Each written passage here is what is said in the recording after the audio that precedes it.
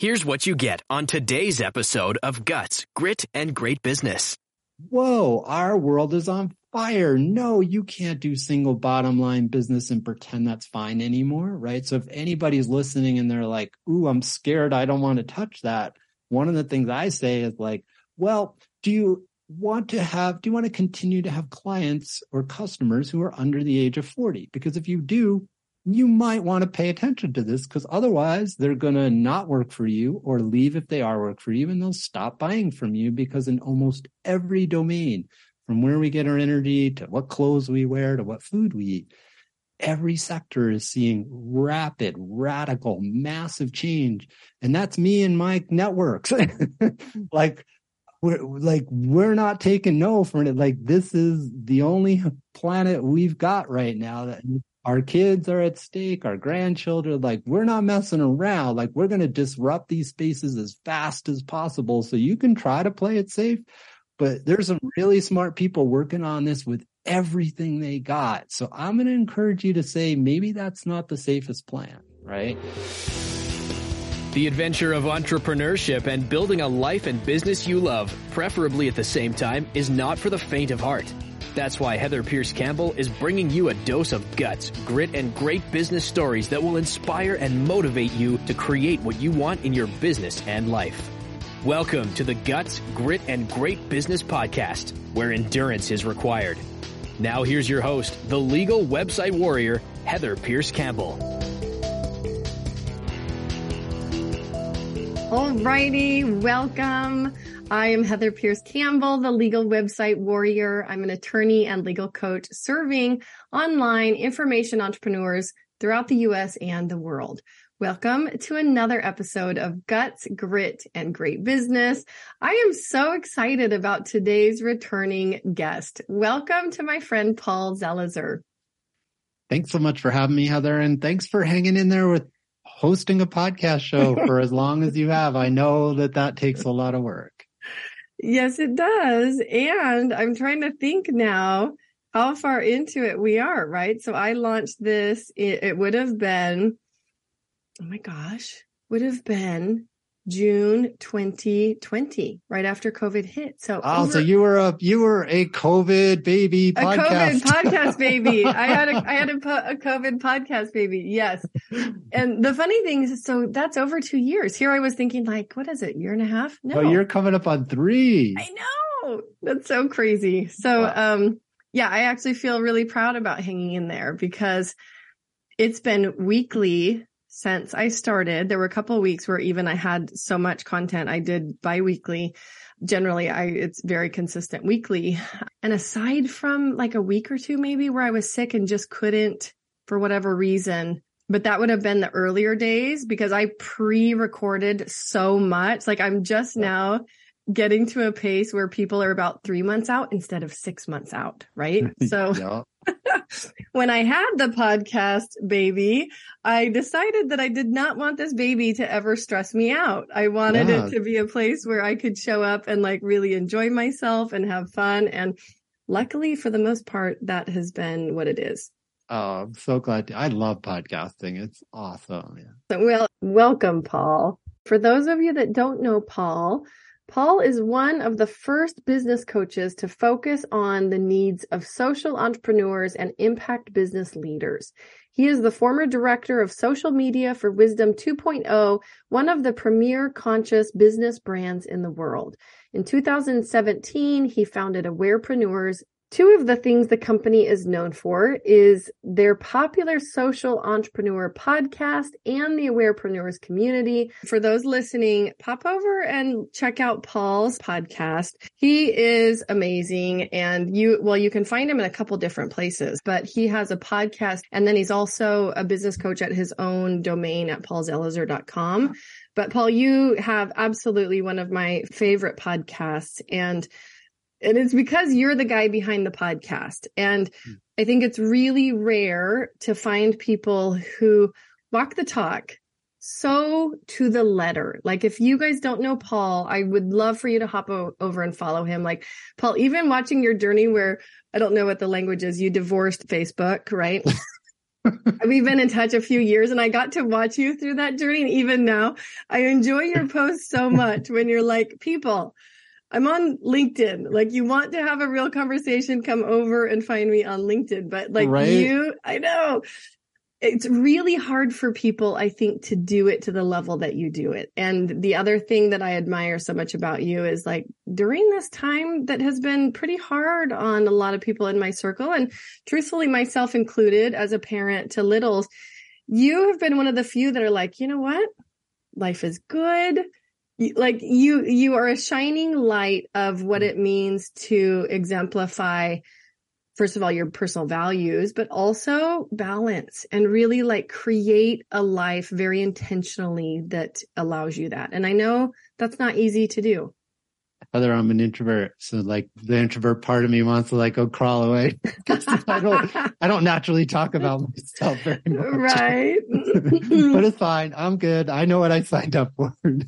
One of the things I would say is, I have a kid, as you know, at grad school in Seattle, right? Congratulations, we miss each other. I'm going to see you in person soon, but my kid is in grad school. I have one child. Yeah. So I want to just deep out of you and to all the parents who are growing businesses and leading businesses and parenting.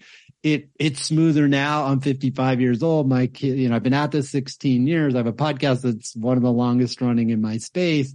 So yes, thank you. And it has not been this well-oiled.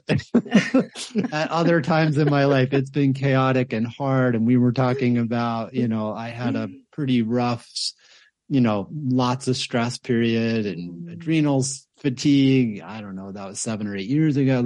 So I just want to be fully transparent. Yes, things are going really, really well right now, and I'm super grateful. But I've been in business 16 years. That has not even been the majority. I don't know. It's only been in the last 5 or 6 years that things started to work together, and I put some systems into place and had a podcast that got traction and is getting traction that allows me to live the life that you're talking about. So if somebody's listening, oh, my life isn't that great. I just full transparency. There's been a lot of ground gears and a lot of stressful nights, and I could have made it easier earlier on, knowing some of the things I know now, but it was not an easy journey to get to a place where my business was sustaining me both revenue wise and quality of life wise.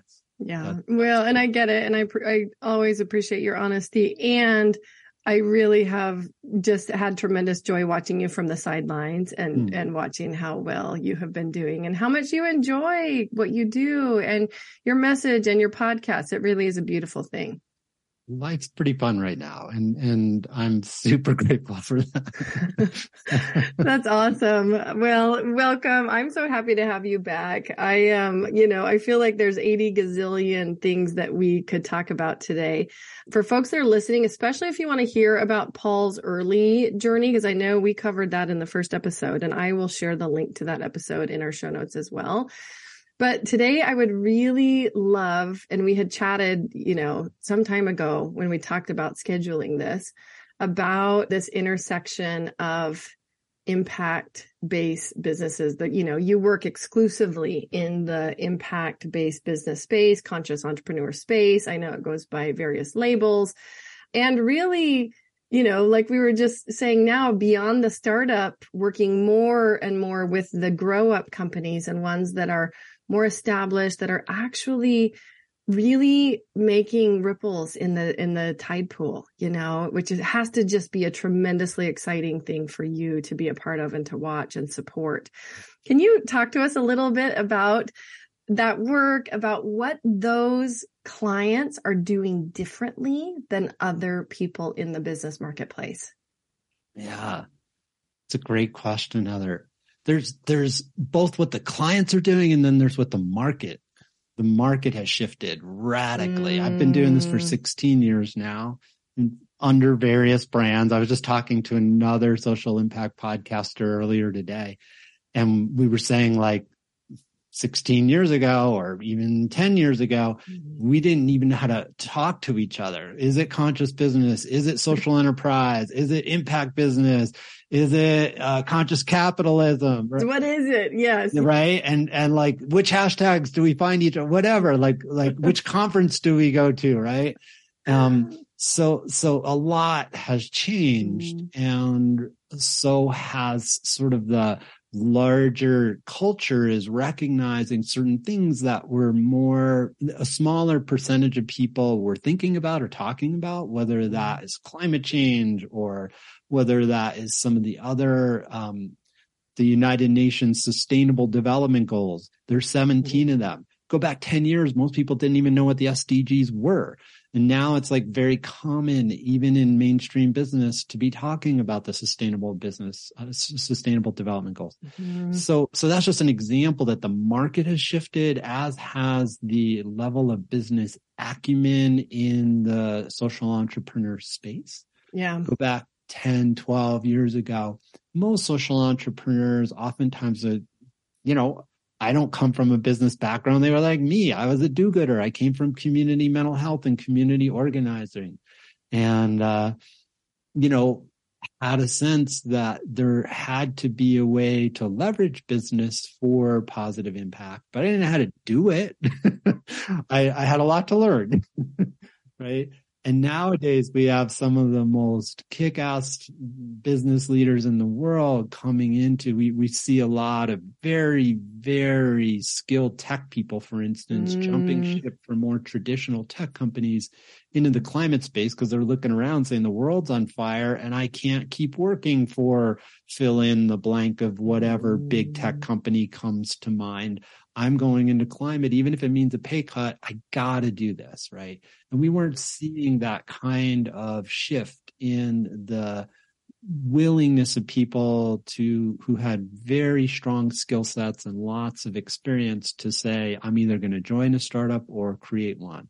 So it's both the level of business acumen wherever somebody's formal training is, even somebody like me who didn't have a lot of training. We just have better pathways, incubators, accelerators, training courses, coaches who specialize in this area all over the world. Plus, just the level of conversation in the ecosystem is orders of magnitude, just more skillful, more nuanced, and the market wants it. So there's more money to be made in these kind of businesses. It's, I have so many questions, even just around that bit that you shared. One, does it give you hope about where we're headed? Yes, totally. I just did a podcast that went live on Sunday, and it was all about Viktor Frankl's Man's Search for Meaning and toxic positivity versus what he called tragic optimism. And he wrote Man's Search for Meaning in a concentration camp, and he was an incredibly optimistic human who also had to deal with some really, really hard stuff. So, I feel a little bit like that. Like I have a front row seat just because of the work I do to some of the hardest things that humans have to deal with, and that a lot of people would prefer to deny or outright explicitly say aren't happening when we know we have the data that they are. But I also have a front row seat to all of the incredible humans pouring their work energy, their hearts, their souls, their creativity into creating solutions and growing them and scaling them. So I don't know if we're going to go off a cliff or not. We could, but every day I go to work, I work with some of the smartest, most compassionate, most loving human beings doing the most incredible work. So I get up and go to work, not knowing I don't think we're going to go off a cliff, but we might. And I hope we don't. And I'm dedicating my life to being part of the people working for change. Before that answer, I also wanted to ask, what do you think are the inputs driving the change in the market? I heard you obviously reference the climate stuff and how I think so many people are experiencing that literally firsthand, right? It's virtually impossible for so many of us to deny that that's happening. I know some people still try. So that seems like something that's an obvious. What else are you seeing that's driving the change in the market? There's a couple things. Just like going back to climate, I'll give you an example. I live in New Mexico. We had the worst fire season in recorded history, about 112 years last summer. It was horrendous. There were weeks we couldn't go out. I'm a trail runner. It was really hard to go outside because your eyes were burning. It was really not only just our own fires in New Mexico, but also like other, Western states. Yes. The Rio Grande is drying up for the first time like ever in the winter when it's supposed to be snowmelt. If you're paying attention, it's hard to miss certain things. And I've been here since 93 and I remember it didn't used to be like this. Right. So anyway, there's that, but also across the board, we're just seeing more cultural dialogue. Some of it's very polarized, but whether it's diversity, equity, and inclusion issues, or, women in the workplace, we're seeing this immense exodus of women business leaders leaving traditional business and starting their own, particularly women of color. And you can like say, well, that's just blood, but whatever it is, it's a trend unlike anything we've seen in our lifetime. The level of entrepreneurship for women of color is just jaw dropping. And part of it is because women of color are just really tired of being treated like crap in the business world, getting passed over, getting their ideas stolen, sexual harassment. There's we're done. And then we're seeing other infrastructure come into place. So for instance, I'm interviewing one of the leaders of it's a crowdfunding platform called Seat at the Table. And it's just for brown and black founders, right? Because traditional VC funding is really not doing well getting money into the hands of either women founders or brown and black founders.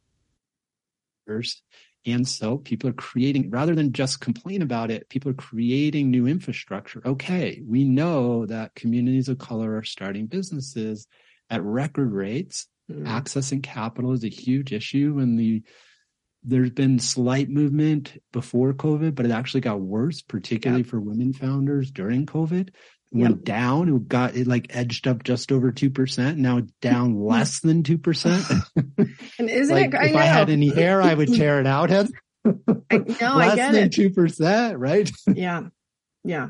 But people are creating infrastructure like Seat at the Table and many other solutions. Okay, right? You don't see the opportunity, VCs in a more traditional, great, we'll make our own, right? And I just see that spirit of there's hard problems. We're going to try to help more traditional players in a space, whether it's government or VCs. And there has been certain movement, but a lot of the movement has come from people creating innovations and disrupting it. And when you get enough women who get enough capital and start creating successful business, women start funding women through a variety of mechanisms, and founders of color start funding other founders of color. And suddenly people aren't waiting for the people who've been in charge. We're creating new. The system to change. Yeah, exactly. No, I remember reading an article. It was fairly late in COVID about even, Seattle, we have basically a housing crisis, right? People are really being forced to move out of the city if they're not the top earners. It's, we're obviously in a recession now. So I'm personally hoping even though I'm a homeowner, that there's some price adjustment that makes this city more livable. Who knows if that will happen? The fact that all of the big tech companies have had to do a bunch of layoffs is an interesting development, because what does that do to open up housing for folks that are of more moderate means, so who knows?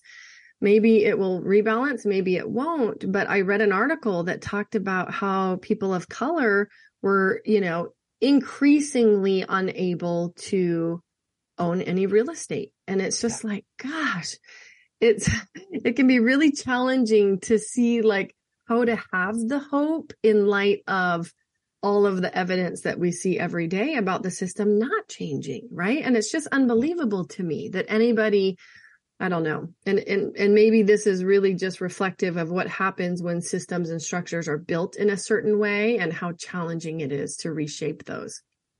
It's incredibly frustrating, Heather. Not only are people of color struggling to be able to enter into home ownership. Mm-hmm. But the homes and communities where there's higher levels of people, families of color living, they're valued less. Even if on paper there's the same level of, the quality of the schools or access to parks, like a middle class Black neighborhood in a city, mostly Black, and a middle class white neighborhood, which have very similar, the size of the houses and the yard and all these things. The Black neighborhood is quite a bit less, right? So even when you can find your way into one of the biggest levers for creating intergenerational wealth, if you're a family of color, still don't have the same opportunities. Still don't get the same lift as somebody to build that who looks like me, right? Yeah. So, and again, I get to do, so I'm working as an advisor with this incredible initiative here in Albuquerque,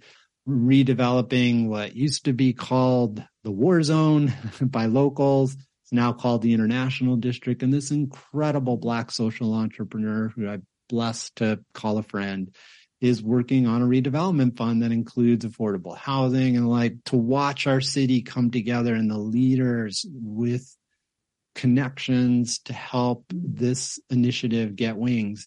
So that's what I mean. There's these really hard things, and then it's not theoretical, like this exact issue. There's emails going back and forth in my inbox today and yesterday, and good things are happening in that area. And that's not far from my house. And these are people I know and love and break bread with. So that's why I'm very optimistic, even amidst these really hard challenges that humans are facing. I feel incredibly blessed to personally know and do as much as I can in multiple impact areas where there's big challenges. And because I've been doing it for a while, there's ways I can be helpful that somebody who's newer, they're passionate, they have a great idea, but they might not be able to send an email or two and have some significant things that move the needle. And because I've been around for a while, there's times that I can do that. And that feels really good.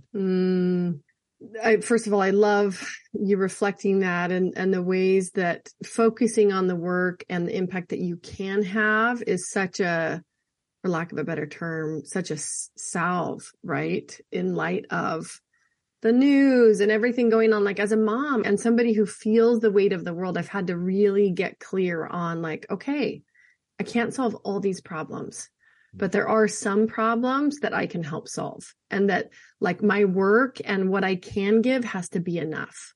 That's been a hard thing to arrive at. Yeah. And I think the question is, can we look ourselves, somebody who I trust a lot asked me to start doing a practice. And the simple practice was to look in the mirror and be able to see myself interacting with the future generations. I used to do a lot of work on the pueblos of northern New Mexico in my social worker days. So from that tradition, and also from my own tradition of Judaism, there's this understanding that we have an ethical responsibility, not just to think about ourselves, but also to think about the future generations. Indigenous communities, Jewish communities, we're not the only ones, but those are two examples I'm pretty familiar with because of my work history and my own personal lineage.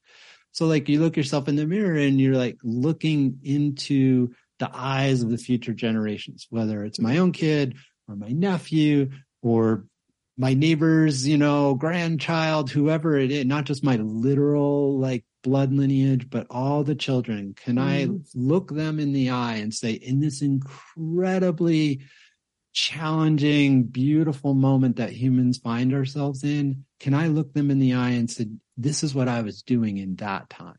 And I feel good about that.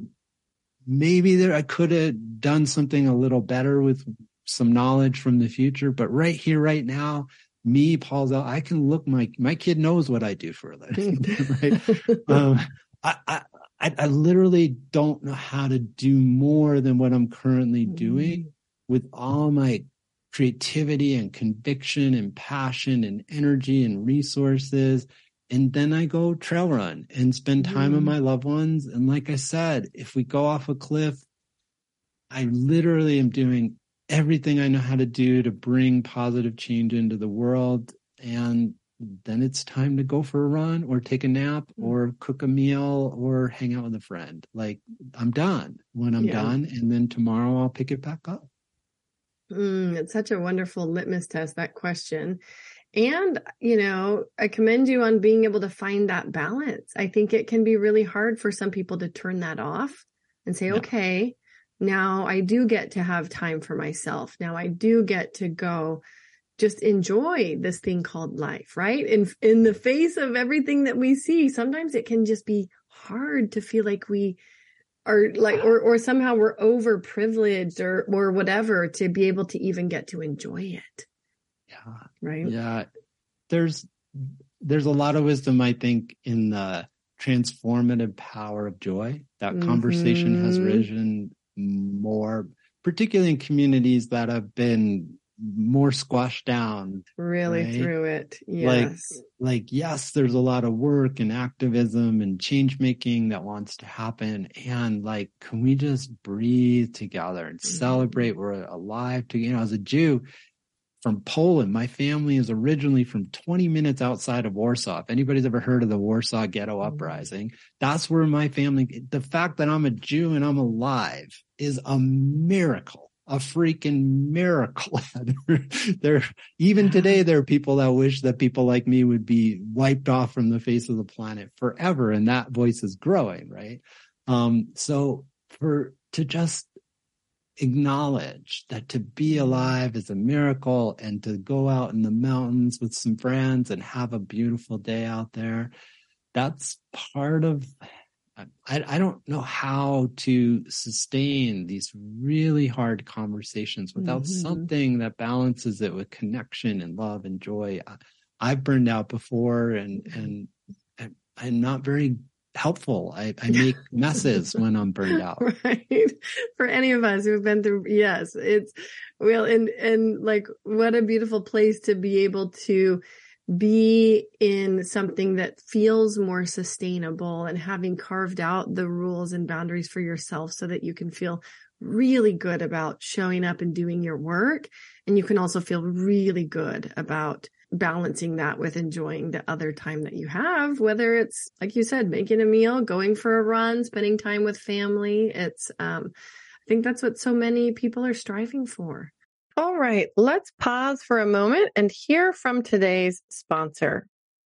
Are you an entrepreneur who is on track to make $1 million or more in revenue this year in your business? If so, your business is likely facing a host of legal issues that are ripe for support. And if you are like so many of my clients at this level, you are likely tired of taking unnecessary risks and a DIY approach to legal support in your business. You're ready to tackle the mess of legal documents, fix legal gaps that you have. You want to take care of your IP, your clients, your business, and avoid unnecessary conflict and risk in the process. If this is you, and beyond just being an entrepreneur, you are a catalyst and are committed to your mission and your impact in the world, I invite you to get in touch. You could be a fit for my Catalyst Club, a small business legal support program that I designed for my high-level clients just like you.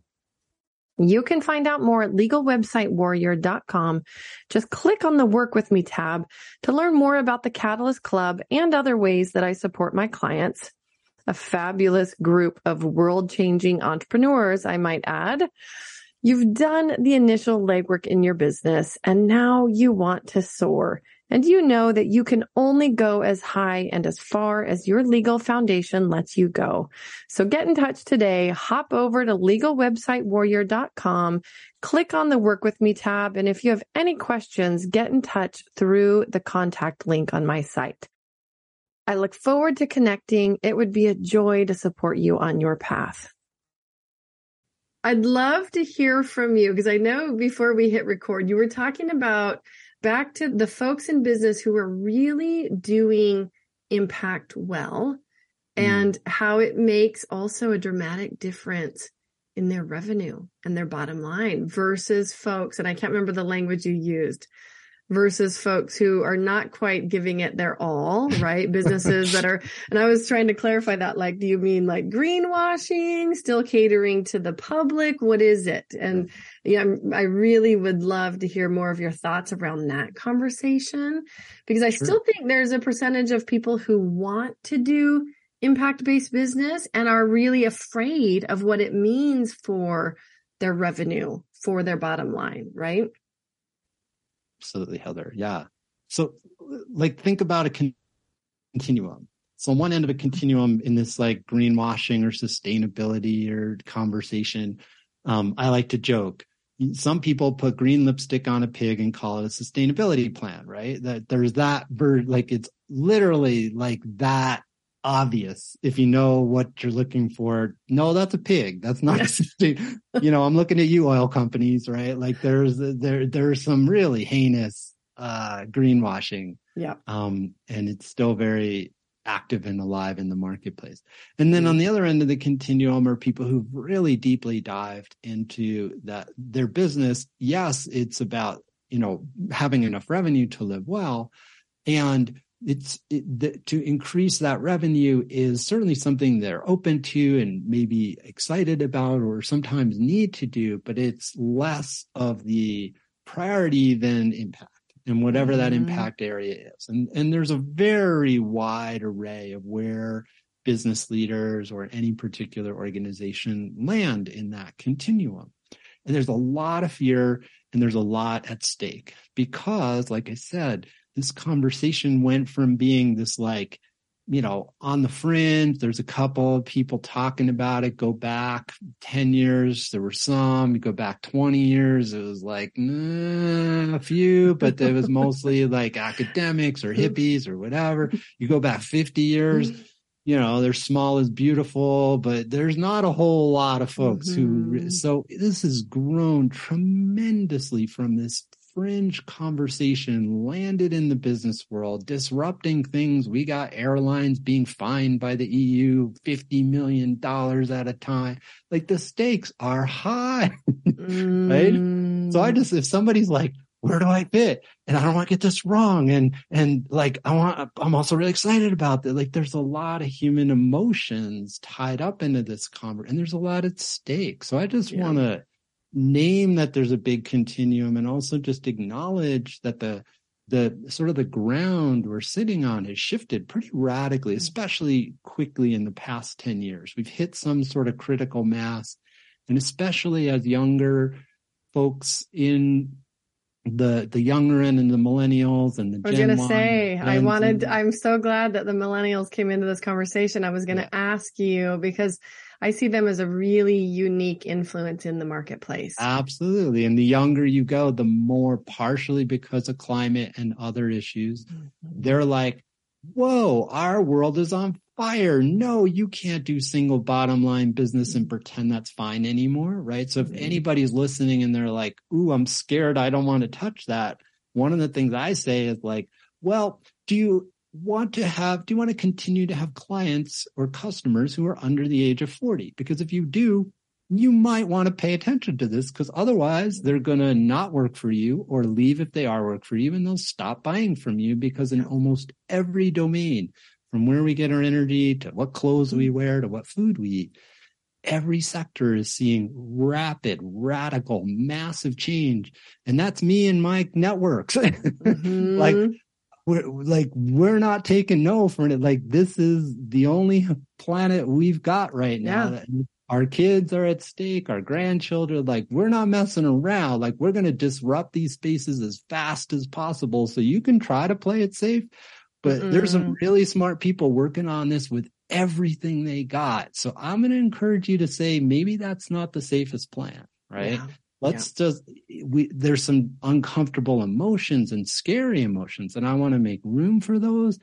But if somebody's like safety plan is, I'm just not going to deal with it, I'm going to do business as usual, I'm just going to tell you it's not going to work. I don't know when that point is in your sector that it won't work, but in every single sector that anybody's making money in, talking ticketing platforms, like looking at you, Eventbrite. Humanitix is a social impact ticketing platform that came from Australia and now is more used in Australia than Eventbrite. And they just came to the US and they're awesome. And I know Josh, and like a freaking ticketing platform. You would think that that's not a space that could get disrupted, and yet they're disrupting it massively. So I think part of it is to like just acknowledge the change, acknowledge the feelings, and then say, even though it's scary, even though I don't know how to navigate this, I still want to and maybe have to, I would say have to go into that terrain if I want to continue to thrive in business. Yeah.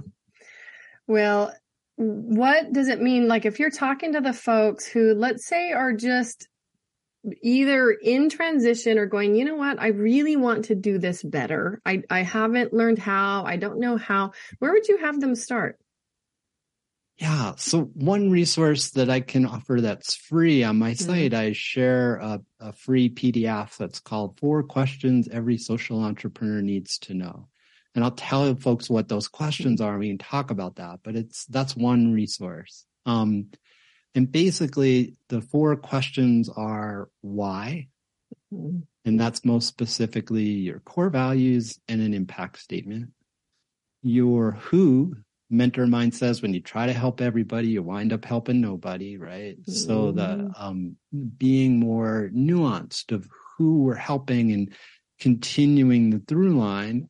Obviously, my who is social entrepreneurs. Why? Because I have some core values in the world that I am really passionate about seeing. I think social entrepreneurs can move the needle more quickly than any other force on the planet because we're harvesting business, which is the biggest engine on the planet for our impact goals. So that's why my who is social entrepreneurs. You don't have to serve social entrepreneurs, but sync up your who with your why, and things really start to get interesting.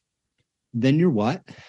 What's your product or service? I see so many people try to build the thing before they have the values or the change they want to see in the earth, or understanding who they want to help and what the nuances of the challenges that they're facing. So the technical name for it is then they don't have product market fit. They have a great product.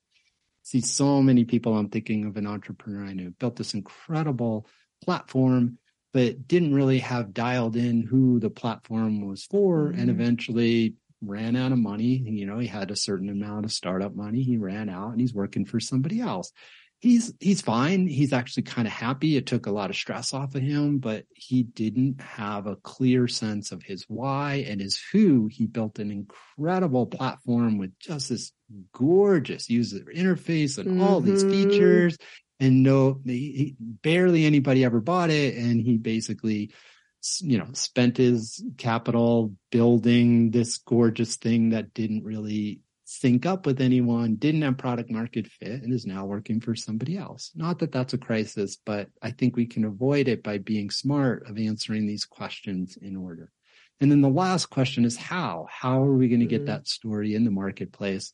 You and I both love podcasting, but there's so many opportunities to get that story in the marketplace, from traditional media to YouTube channels to newsletters to social media. We have more opportunity. Our grandparents, you and I have our own radio stations, Heather, and our grandparents, if they wanted to build a radio station, that was an expensive prop. For us, it's a podcast mic and a subscription to a hosting company, right? And we're in business, right? Right. So, we have a lot of opportunities in the how question box. Yeah. Oh, massive. I think about, we had a little something talking about like heritage and family stuff. And so my son Aiden, had to bring some things to school. And sometimes it's a little challenging. Like I look around and think about like other people's cultural roots, and, it can be a little hard sometimes as like a pretty white American, what makes my roots interesting? Actually, they overlap down there in the Southwest with your area. Interesting. Yes, my great grandfather was one of the original 26 Arizona Rangers. I realize not New Mexico, but he'd regularly go into New Mexico. Part of their job was to round up kind of the last of the really bad Western outlaws. Oh, wow. Yeah. And he was a really interesting person. He was a sharpshooter with a gun, but he never used his gun. And he was, anyways, he could rope, he could ride. He was really a cowboy through and through, but, he wrote a book. And of course, This is typewriter, very old school, but it's thick. I think it's called Line Writer. You can actually find it on Amazon. I learned all of this stuff. Yeah, that I did not know about my great grandfather just doing this little project with my son. Anyways, but I remember thinking the amount of effort and time it took him to not only get the story down, but get it down in the right way. It takes so much more forethought, even working on a typewriter. And you could see some of his strike through and revisions. It's really interesting because why didn't he just use ChatGPT? I don't know. Oh my gosh. Right. Don't get me started on ChatGPT. Yeah. But it really, I looked at that as the behemoth effort that it was. And to tell that story, it was not just his story, but the story of the West and of so many others that worked alongside him. And anyways, but yeah, you think about today, oh my gosh, you can literally even you look at Otter, which both you and I use for our podcast, turn on a machine that records and literally just creates the transcript for you. I mean, it's exactly dramatically different, but yeah. Yep. Little side route. So for the companies, and I love your walkthrough of the 4 questions. The one that I want to focus on is, how do you write a good impact statement? Because I'm sure people get that piece wrong, right? And you see the difference of what it does for the business, how it relates to their values, how it impacts the actual work that they do. Yep. Can you share with us a little bit about the businesses that do that piece right, and what about it makes it kind of the right way to do it? Totally. The first suggestion I'd have is to start with your core values. Don't start with an impact statement, but situate the foundation. When you're building a house, you don't come out of the ground until you have and the core values are your foundation. And when you get that landed, I've even seen clients start to move into some of the others while they're iterating on an impact statement and starting their who. Okay, let me talk to some of those folks and get the language down. So I just want to give permission that is something that oftentimes sometimes it just lands, but there's room to not have it as dialed in. Whereas your core values, not that they don't change or you get better at, but if you have no core values that you're able to be concise, the folks that I really respect say 3, maybe 4 max.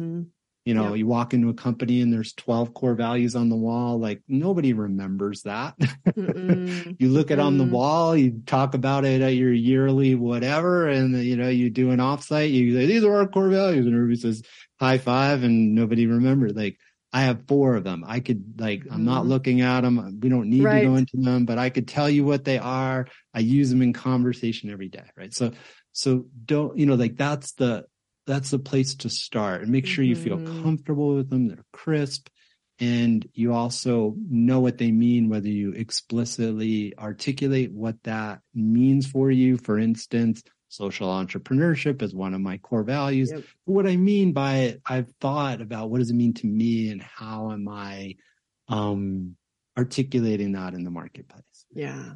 Once you have that, then your core value, your impact statement gets a little easier. For me, it's as simple as the world that I want to envision, that I envision for our children. Business is the biggest engine, and social entrepreneurship is the fastest way to get there. So to empower tens of thousands of new social entrepreneurs, that's my impact statement, right? It's this is the value, this is the why I'm passionate about it, and just help tens of thousands at a time every year, learn about how to get better at it, make more money, hire more people, and better harness the energy.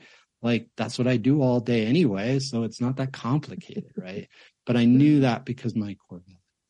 In that document that I was talking about, how there are examples, everything from like, how does Harvard Business School talk about it, to how does an incubator that works almost entirely with people from marginalized communities. But mostly for me, my suggestion is keep it simple and just make it relatable. You know, like this impact statement, if there are not just me, but if there's millions and tens of millions of social entrepreneurs in the world, here's the world, here's what I think the world looks like. Like, it's very specific. And I see people sometimes get too caught up on, yeah, but I'm supposed to put a number. I want to empower X number of social entrepreneurs in the next 10 years. You know, that's fine too, but it's more about, can you tell a story that somebody says, wow, Paul really cares about social entrepreneurship, and here's why. It's the biggest engine on planet Earth. And if we harnessed it for good, then we turn the ship and we don't go off a cliff and our kids can live on this planet. If we don't turn the ship, we go off a cliff and it's going to be either hell to live here or it's going to be impossible for humans to live here. Pretty simple, right? Yeah. No, Came from my core values. Yeah. Well, it's awesome. And I speak in statistics all the time because I speak to small business owners as well. Right. And I think so often small businesses, whether they're in the startup phase, whether they're more in the growth phase, but they can still tend to undervalue their role in the marketplace.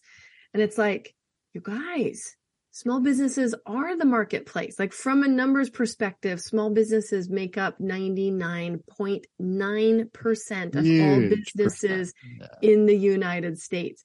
Over the last 25 years, small businesses have created 2 out of every 3 of the jobs added to the marketplace. Small businesses, right? We are the marketplace. And so, yeah, I 100% get your, like, the way you connect the dots on that. Small businesses are the biggest engine. So, question for you, because when you talk about this, you're really passionate about it. Like, is your impact statement somehow connected to those outcomes that small businesses bring into the world? 100%. I could tell, right? I could totally tell the way your face lit up, right? Yeah. Very similar to yours. And my top 3 values, I think I have 5, but it's really like 4-ish because I kind of doubled up on one. But the top 3 are creativity, innovation, right? Those are very much related. What got us here will not get us there. We have to keep innovating. It's not even just about like innovating once and calling it good. It's innovation is the work, right? And then inclusivity, right? Serving, because the whole reason I built Legal Website Warrior was to make legal stuff accessible to people who do not get support from the traditional legal market. Yeah, beautiful. So, yeah, but it's very much the same thing, that small businesses are the way. Yeah. And small businesses can pivot quickly. They can change in a moment in a way that large businesses can't. They can create, dramatic movement and really impact individual industries. Right. And they tend to listen to the communities that they're housed in way better than massive companies. Way better, right? Way better. Yes. They're not just like, go away with that problem. They're like, oh, let us hear the problem, right? Because they want to be the ones to fix it. They want to be the ones to turn that around. Exactly. So again, if somebody's listening and like, well, I don't know how to do an impact statement, like, your core, you could tell them, you're not looking at them on the wall reading, well, my first core value, right? Like, them in yourselves. So yeah, could either one of us polish our impact statement more if we wanted to? Yes. But again, that's just another live example. Your core values, Heather. So and I could hear as soon as you were saying it, oh yeah, some of your impact, you didn't tell me your impact statement. I was like, your impact statement has something to do with small business, right? You're like, yeah, right? Totally. How did I know that? Because I could hear it in your core values. I could hear it in the way you're talking about. And that just magnifies the brand, right? When we have an impact statement, when you have core values, then we can start, again, dialing into some of these other questions, but everything comes alive in a way that the brands that haven't done this, they sound flat. Even if there are core values on the wall, it feels like transactional. It feels like I'm just going through the motions. I want listeners to light it up, right? Your core values, they're yours. Don't apologize for them. Don't, certainly we could like craft the wording and all that, but like make sure they're you. Make sure that you really care about it. Make sure when you wake up in the morning and you're like, I'm going to work to do this, to move this needle, that you care about that needle, not you think the millennials are going to buy, or the Gen Z are going to buy your thing because you told them a story. That's how you get a fine. And that's how the marketplace says, Paul, you're full of crap. We're not going to buy your consulting, right? But no, really be just genuine. These are my core values. This is the needle I want to move in terms of impact, and then start getting into some of these other things. And the results are radically different, both in terms of engagement in the marketplace, revenue, people wanting to work for you, et cetera, et cetera. I love it so much. So I really want people to come find out more about what you're up to, Paul, about your community, your podcast. Where do you like for people to find you online? So if somebody wants that PDF that we were talking about, that's on my coaching consulting site, which is my name, paulzelizer.com.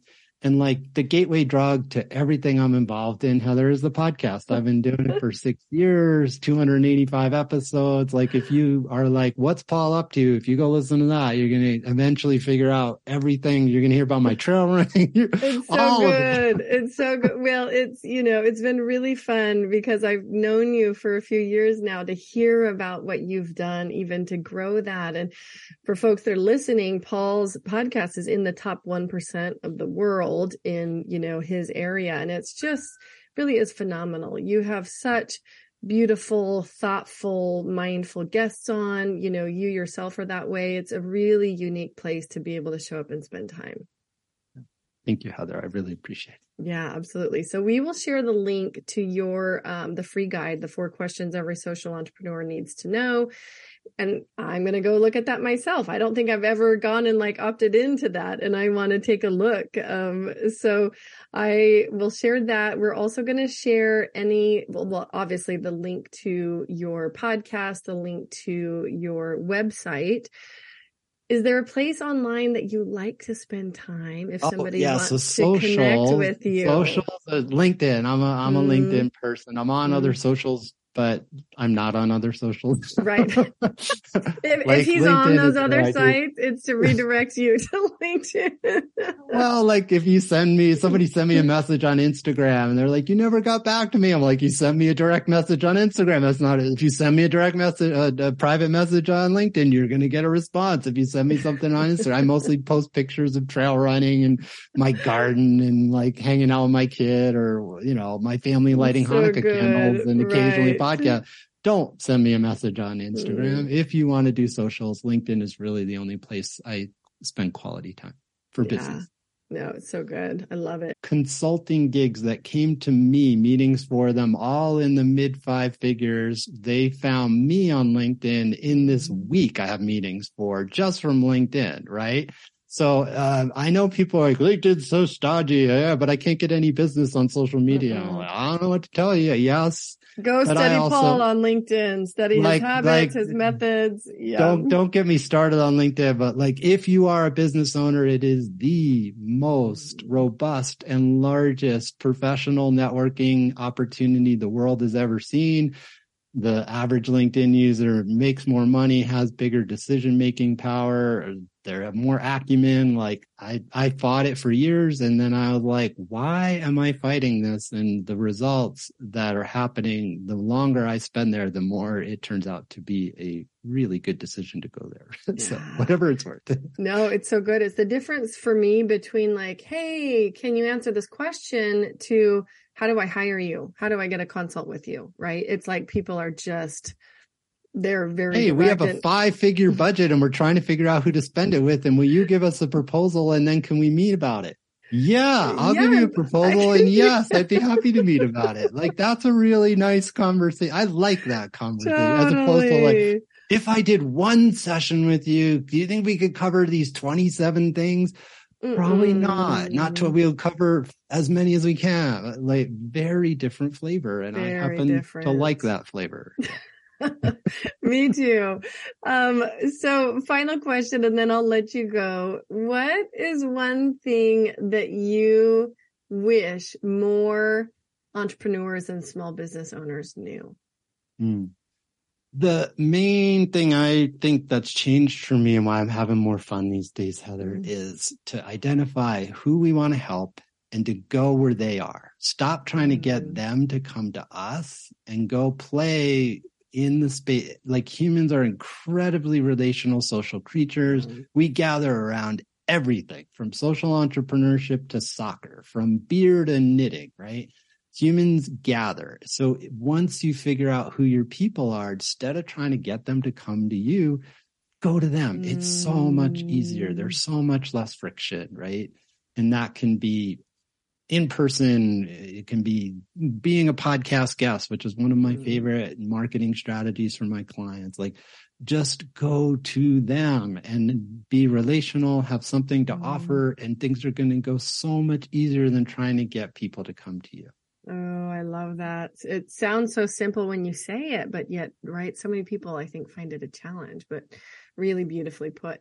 Paul, I appreciate you. I'm so grateful to know you. I continue to be grateful all the time for our connection. Thank you so much for joining me again today.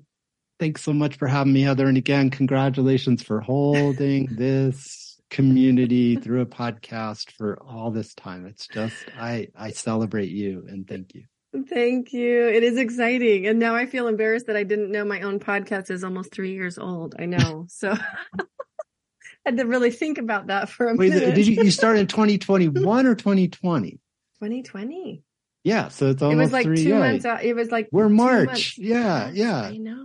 Because in 2020, there was a time you couldn't even buy a decent podcast mic anywhere on planet Earth because everybody's like, oh, we're on lockdown. I'm going to start a podcast. And you couldn't even buy a microphone. So I remember that. I was like, wow, this is why you had a COVID baby and it was a podcast. I'm going to start saying that. I've never said it that way, but it's so much better. It's so much funnier. Oh my gosh. I love that. Thank you, Paul. Such a joy to see you. Thanks, Heather. Thank you for joining us today on the Guts, Grit, and Great Business Podcast. We hope that we've added a little fuel to your tank, some coffee to your cup, and pep in your step to keep you moving forward in your own great adventures. For key takeaways, links to any resources mentioned in today's show and more, see the show notes, which can be found at legalwebsitewarrior.com/podcast. Be sure to subscribe to the podcast, and if you enjoyed today's conversation, please give us some stars and a review on Apple Podcast, Spotify, or wherever you get your podcast so others will find us too. Keep up the great work you are doing in the world, and we'll see you next week.